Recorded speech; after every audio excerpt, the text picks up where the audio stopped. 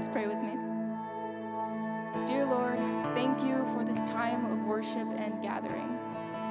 Will you please open our ears, our minds, and our hearts to the message that you have for us today? Amen.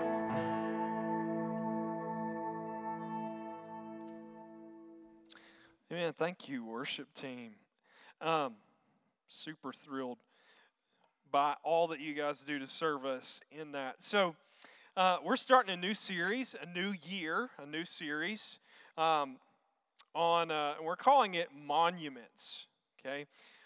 Monuments are things that serve as reminders to us for, or bring to attention, bring to mind something else. They represent something to us to remind us of an event or a truth that stands behind that event. They help us to look backwards so that we can look forward.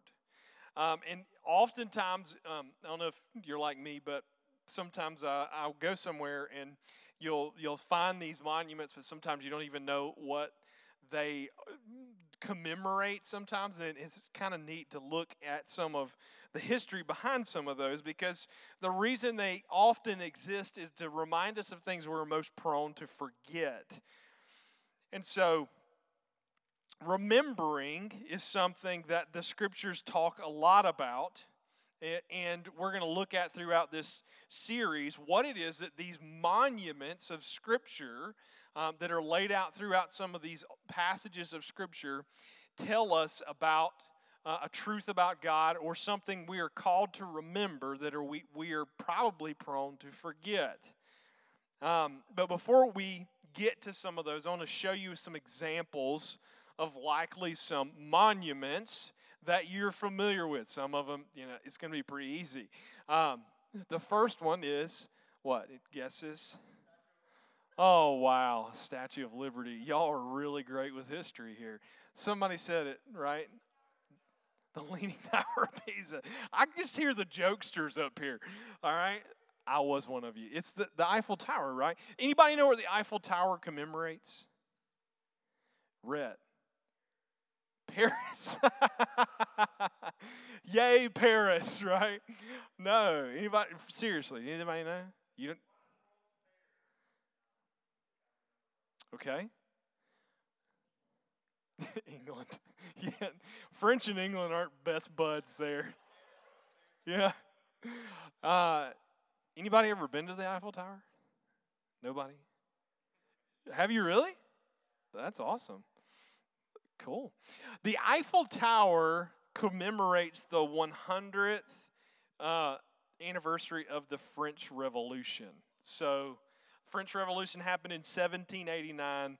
The Eiffel Tower was built in, I believe, 1889. So it commemorated the French Revolution. So there you go. Hey, you can't say you didn't learn something at youth tonight, all right? So, and that is not the Leaning Tower of Pisa. So you've learned at least two things. All right, maybe something that's a little bit easier for us is the Big Ben. I love that you guys are just making up stuff. This will totally be something that I would do here. Big Ben, yeah. Big Ben's the name of a lady. She is big, but I've never met a lady named Ben. But okay. All right, the Statue of Liberty, right? And what does the Statue of Liberty symbolize? It's a gift from the French. Peace treaty. The what? Bicentennial of the United States. Yes, and liberty, right? It is a banner of liberty for the United States that is celebrated. That was actually a gift from the French. Yes, maybe a little bit. You had to get England in one more time. Love it. Maybe this last one, if you didn't get the first two, will be even more familiar to you. I'm going to be really concerned if you don't know. He keeps going with the Leaning Tower. I guess it could be leaning. You have been there. I've actually not been up inside this. I've actually never been up inside the Gateway Arch. It's fascinating. Does it move when you're up there? See, that's freaky.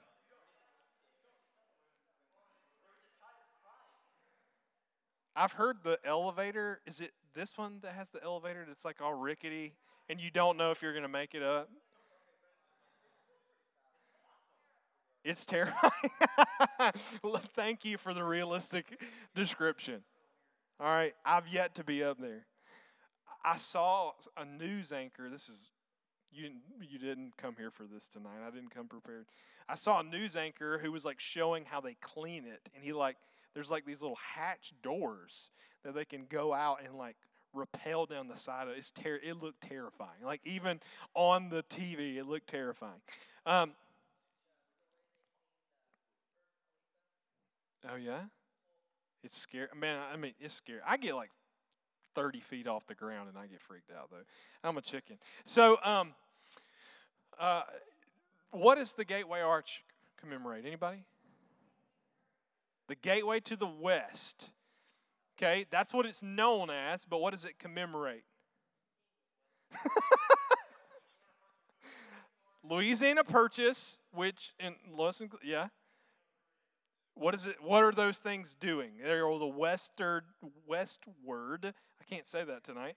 Expansion of the United States. Good. So all of these monuments. Did you notice that some of them, like we knew, but maybe some of them we like the monuments, or some of them we didn't know. Some of them we didn't even know what country they were in. Did you notice that sometimes the monuments themselves become so familiar that sometimes it's easy for us to forget even maybe what they commemorate?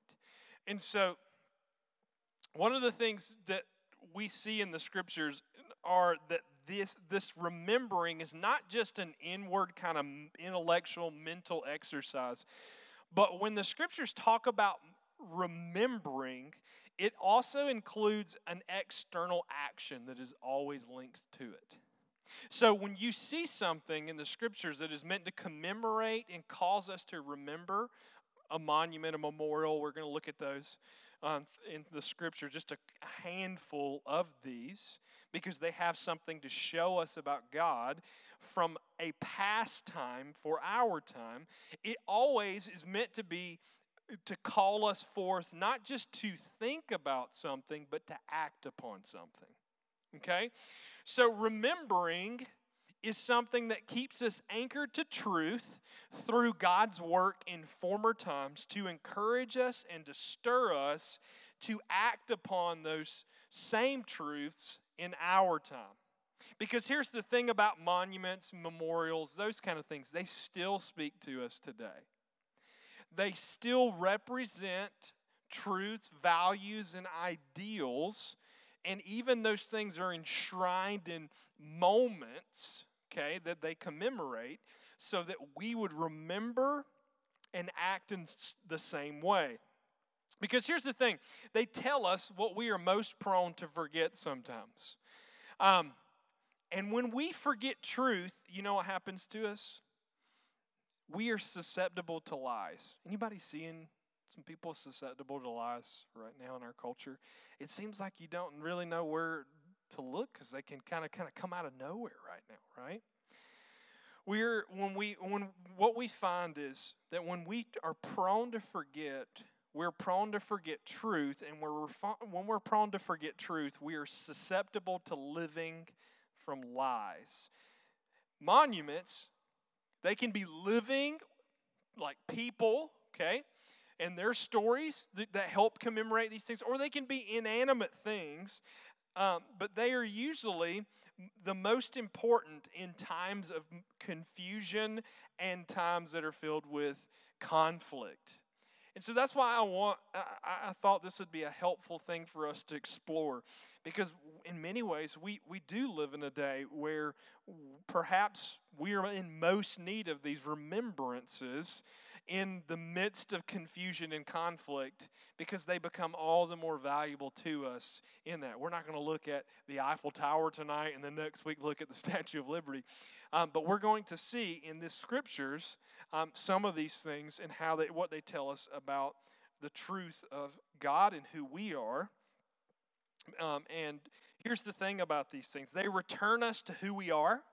So they remind us not only of who God is, but who we are, why we are here, what we are called to be a part of, that in fact the time we are living in, although it is unique, it is not isolated in the sense that people have not lived through seasons like it. But then it also calls us to consider how we might act through the examples of those who have gone before us. And so here's the main point of our message tonight, and it's basically kind of the main point of this short series we're going to walk through, that remembering these monuments, these memorials, and they call us to remember. Remembering keeps us anchored to truth through God's work in the past to empower us in our day. So remembering is something that anchors us to truth in former times, through former times, things that happened in former days, expressed through former times, so that it might empower us in our day. So we're not just going to look at truths, as helpful as that may be, but we're going to look at events that are tied to them so that we would remember and even see examples of what living out those truths look like. And so tonight, I want to give us just 3 ways that the role of remembering has for us today. Like, why is it important for us to remember, and why are these monuments in our life that the scriptures will tell us about who God is and the truths therein? Why is that so practical for us today, and what purpose does it have for us? And this is the first one. So we're kind of laying the foundation of why we're headed this way and why this is important. Because of this, we are to take care to remember so that we don't forget. Did you know that's a command of Scripture?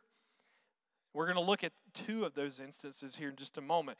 That we are actually called to take care, because if we don't remember, we will forget. And we'll talk about what happens when we forget here in just a minute. But Deuteronomy chapter 4 is the main passage I want us to look at. This is given to Israel. And this is Moses speaking to Israel. And he says this: only take care. This is Deuteronomy 4, verses 9 to 13. Only take care and keep your soul diligently, lest you forget the things that your eyes have seen, and lest they depart from your heart in all the days of your life. Make them known to your children and to your children's children, how on the day you stood before the Lord your God at Horeb, which was Mount Zion, or Mount Sinai rather. And the Lord said to me, gather the people to me, that I may let them hear my words, so that they may learn to fear me all the days of their life that they stood on the earth, and that they may teach their children to also. And you came near, and you stood at the foot of the mountain, and while the mountain burned with fire from the heart of heaven, wrapped in darkness, cloud, and gloom, and then the Lord spoke to you out of the midst of the fire. You have heard the sound of the words, but you saw no form. There was only a voice. And then he declared to you his covenant, which he commanded you to perform, and that is the 10 Commandments. Do you hear how descriptive and real this experience of God is for these people? And what is the command that God through Moses gives them? Take care that you do not forget. Take care that you do not forget. Once again, in Deuteronomy chapter 8, verses 11 through 16, he says it again. Take care lest you forget the Lord your God by not keeping his commandments and his rules and his statutes, which I command you today. Lest when you have eaten and you've gotten full and you've built your houses and you lived in them, and your herds and your flocks multiply, and your silver and your gold have multiplied, and all that you have is multiplied, Then your heart will be lifted up, and you will forget the Lord your God, who has brought you out of the land of Egypt, out of the house of slavery, who led you through a great and terrifying wilderness with its fiery serpents and scorpions. Sounds fun, right? And thirsty ground where there was no water, who brought you water out of the rock, who fed you in the wilderness with manna that your fathers did not know, that he might humble you and test you to do you good in the end. That's Deuteronomy 8. So again, we see here, take care lest you forget the Lord your God and then turn away from obeying his commands. And when does he say, when are we most prone to forget? When we get fat and happy, right? Get comfortable. You get in the land, and you everything you have is multiplied. You get good money, you get all these houses, you've eaten and you're full. Your heart forgets the Lord. But you know what? In times that are hard, there's this reminder, remember. And in many ways, difficult times, he even says in verse 16, he led you through the wilderness, through all of these terrifying things. Terrifying is the adjective there. Led you through the terrifying wilderness. Why? So that he might humble you to do you good in the end. In many ways, 2020, and now it was a great run, right? 5 days. 2021 is a wilderness. And yet, God is doing it that he might humble us, he might test us, lest we forget, but it's all so that he would do good to us in the end. So what happens when we forget? Well, you just kind of read that in the passage, right? We forget God, we begin to disobey, we turn from his commandments, but ultimately we forget what truth is. We become untethered to reality. We become detached from truth, and we become detached from reality. The scriptures give us this picture throughout. Our hearts become wayward, and we're led into all kind of destructive deceptions. Okay? Romans chapter 1 gives us this understanding. It tells us that we begin to practice unrighteousness and thereby deny truth, which in the suppression of truth leads us further into unrighteousness and thereby leads us deeper into untruth. And so Romans 1 says it this way, for the wrath of God is revealed from heaven against all ungodliness and unrighteousness. If you're reading with me in your Bible, unrighteousness would be a word to underline or highlight or take note of. Notice this. It's coming against unrighteousness of men who in their unrighteousness do what? They suppress the truth. How are they suppressing the truth? Because God has made himself known to them, he says in verse 19. And although they knew God, basically Paul calls all of creation into account. God has made them known in what he has made. That there is a God, that he is orderly, that he's good, that he's life-giving. Then we're accountable to him if we are creatures.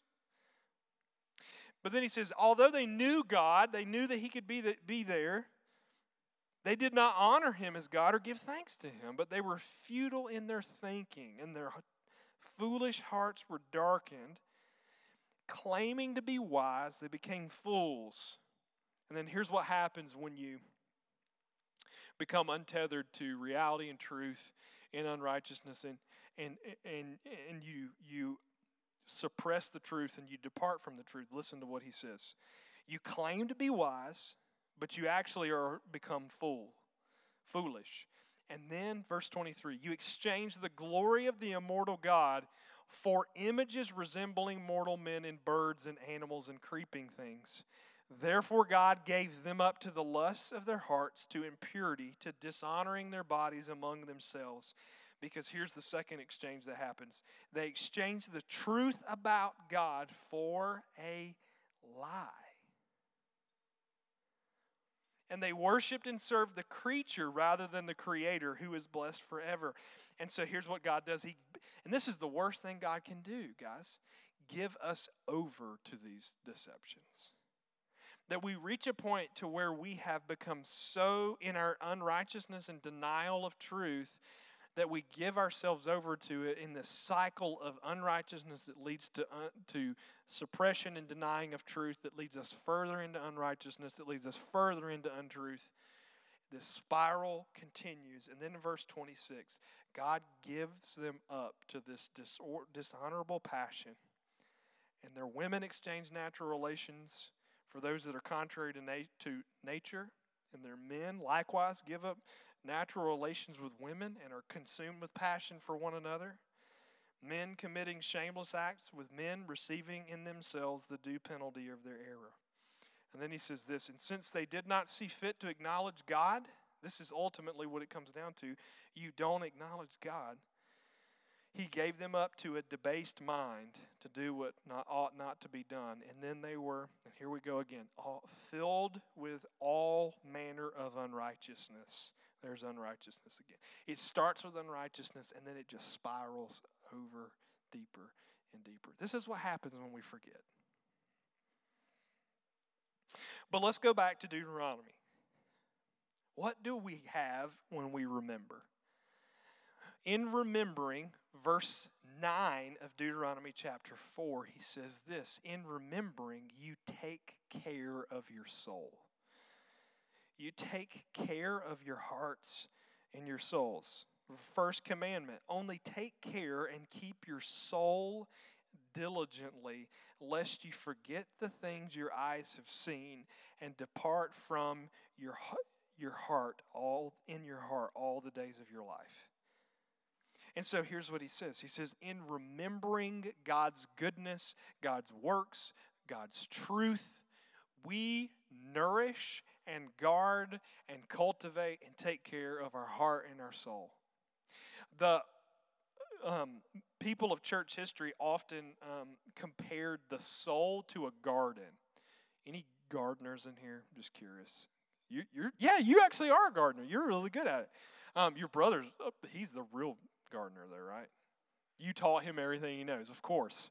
I have like a little 10 by 5 thing outside our house, and I call that my garden. But it's always been on a whim. But you know, one of the things I've noticed about trying to grow anything is you have to tend to it every day. If you don't pull up the weeds, what happens? It kills what you want to grow. If you don't water it and you don't tend to it, it withers. Your soul is the same way. Your heart is the same way. And so this image that we have in remembering truth, in remembering God's goodness, we keep our hearts and nourish it in His truth. And we set upon ourselves the God who intends, He says, to always do good to us, and He is the good God. So in remembering, you take care of your soul. Also, I don't remember if this is number 2 or number 3. I think it's number 3. Yeah, number 3. In remembering, we help the generations coming after us. He says to do this so that we would be able to tell our children behind us, not only that they would not depart from our hearts, but that our children's children's children would know. That all the generations to come would know as well. Let me just kind of throw something out here, and I know this is going to be really weird to you. But have you thought about this season? Okay, I can't say 2020 anymore because it doesn't exist. But 2020 has basically bled over into 2021. We all get that, right? Okay, this season, call it 2020 or whatever, is perhaps the season that you might be living in that God of all other seasons will use as a testimony to the people who will come after you. They might be your grandchildren. They might be your children. They might just be some young buck that you're going to invest in on down the road when you're an adult. Think about that. That God may have you in this moment right now to show you faithfulness in a way that you might tell the generations to come. In a special way that only you can do that. But here's the other cool thing. we are recipients of that. We are recipients of those who have gone ahead of us in doing the same thing. We see this in this very scripture we're reading. We know these things to be true because they've done it. Now, have some of them done it faithlessly? Yeah. But even in that example, we have a testimony of truth of God. That His promises are good and they are true. And if we turn from them, we get led into all sorts of destruction. So in remembering, we actually help the generations coming after us. So if you don't want to live faithfully in this season for yourself, do it for whoever might come behind you. How can you lean into this season to grow and to see God work and put yourself in the best position for that to happen?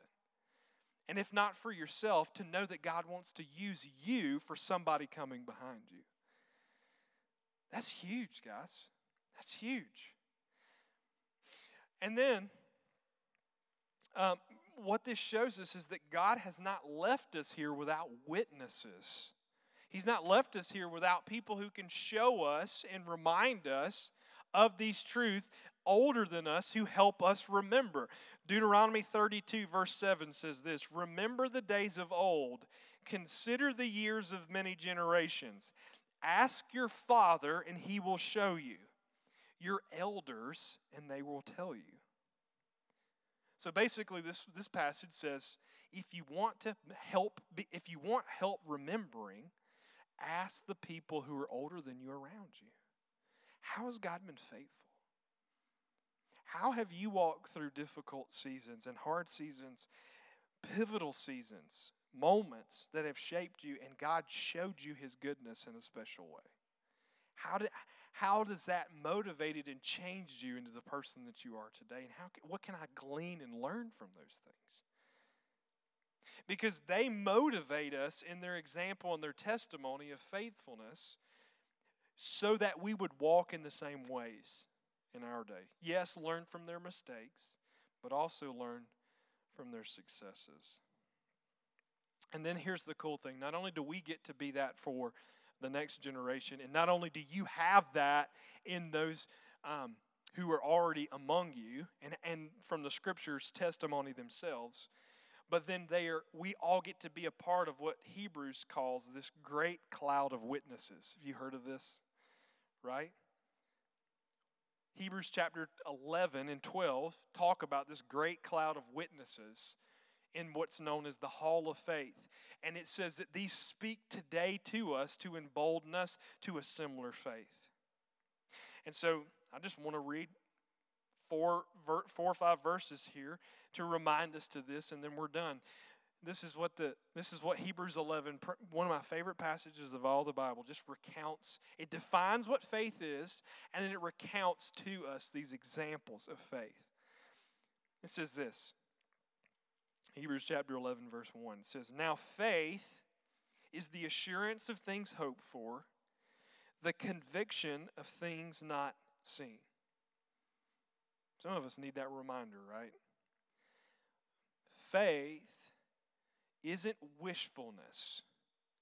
It is an assurance of things that are not seen. Let's keep going. "For by it the people of old received their commendation. By faith we understand that the universe was created by the word of God, so that what is seen was not made out of things that are visible." And then he goes on and begins to unpack all of these different examples of faith throughout all the years. These monuments of faith and remembering their faithfulness. But perhaps one of the most interesting of this is the first one. It's Abel. Of all people, Abel. And Pastor Lane brought this passage to our attention if you were at Conclave on Friday night, yeah. But it says this, "By faith Abel offered to God a more acceptable sacrifice than Cain, through which he was commended as righteous. God commended him by accepting his gifts." And this is probably the most powerful part of that passage. He says this, "And through his faith though he died, he still speaks. Wait, what? Abel? Abel. Like Adam's son, Abel. Like way back, right? Like think back as far as you possibly can think and then keep going, all right? He still speaks today. His faith and his righteousness and his example, though he is dead, he still speaks. And in his speaking to us, these examples of remembrance, they model for us what faith looks like, who God really is, and what life lived unto God looks like for us. And then it goes on in the end of chapter 11 and says this, and this is verse 39 through 12:2. And these, all of these, you can go, I'd encourage you to go home and read it. And these, though commended through their faith, did not receive what was promised. Wait, what? Yes, all of these great examples, these monuments of the faith, they did not receive what is promised. You mean Noah? Yes, Noah didn't receive. You mean Moses? Yes, he didn't even receive it. Wait, what? Elijah? Yes, they have yet to receive the promise. Why? Verse 40, since God had provided something better for us. They're waiting for us. That apart from us, they should not be made perfect. The promise, listen, that's huge. That'll bring you to tears. The promise that our forefathers of the faith, yes, those people you read about in the scriptures, those people you've heard about in Sunday school or kid life or whatever you want to call it, they are waiting for us. It is our day to walk in these truths as they did in their time. And then he says this, therefore, since we are surrounded by so great a cloud of witnesses such as these, let us also lay aside every weight that entangles and every sin that clings so closely, and let us do what? Run with endurance the race that is set before us. Run our race. Live in such a way in our day. How? Looking to Jesus, the founder and perfecter of our faith, who for the joy that was set before him endured the cross, despising the shame, and is now, in case you need to remember, victorious, sitting at the right hand of the throne of God. That is how we do these things. And so the question remains then, as we look and we remember these examples of faith, these monuments that we will examine, some of these, they call us to not forget, to remember these things, to tend to our soul and our hearts, perhaps in a time where it is most needed, so that we might do so for the generations coming after us and be joined with them in this great cloud of witness. How? By looking to Jesus, who is in control, who has us here for a reason, who has set this race before us for a reason, and has provided a means for our own endurance in the midst of it. And so I want to ask you, is this how you're looking at 2020 blended into 2021? Because it's difficult, I know. But in order to do so, we have to remember. And we have to look to Jesus. And so if you are here tonight and you've never come to a place where you've received Jesus and placed your faith and trust in him, I want to simply ask you to do this and plead with you to say, none of this matters unless you are a Christian. None of this matters unless you have said yes to him first and given your life to him. Because he is God. And he's come to die and to give you life. But if you are a Christian, don't check out in this season. Don't be caught up in the storm of this season. But remember who he is. Remember the examples of those who have gone before you, and in their example walk in their ways, so that we might live faithfully in ours as well. So that we might be able to turn and say to the generations coming behind us, if they're our grandkids or whoever they might be, or just some kid down the street that you get to disciple one day, whoever, that God has been faithful. That year was one of the hardest years. We had to wear these silly things on our face everywhere we went. But God was faithful, and He did a great work in my life. You can trust Him. If you need an example of that tonight, as one of those elders, as one of those older people, I am just as confused as you are. But I can tell you this. I've walked through some fires, and you can trust God. You can trust Jesus. You can walk with Him.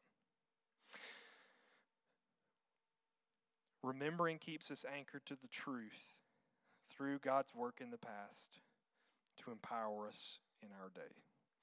Take the next 10 minutes in the people around you, if you'll just kind of circle up, walk through these discussion questions together, and then we'll be closed. If there's a way I can pray for you or bless you or any of your leaders, we'd be happy to do so.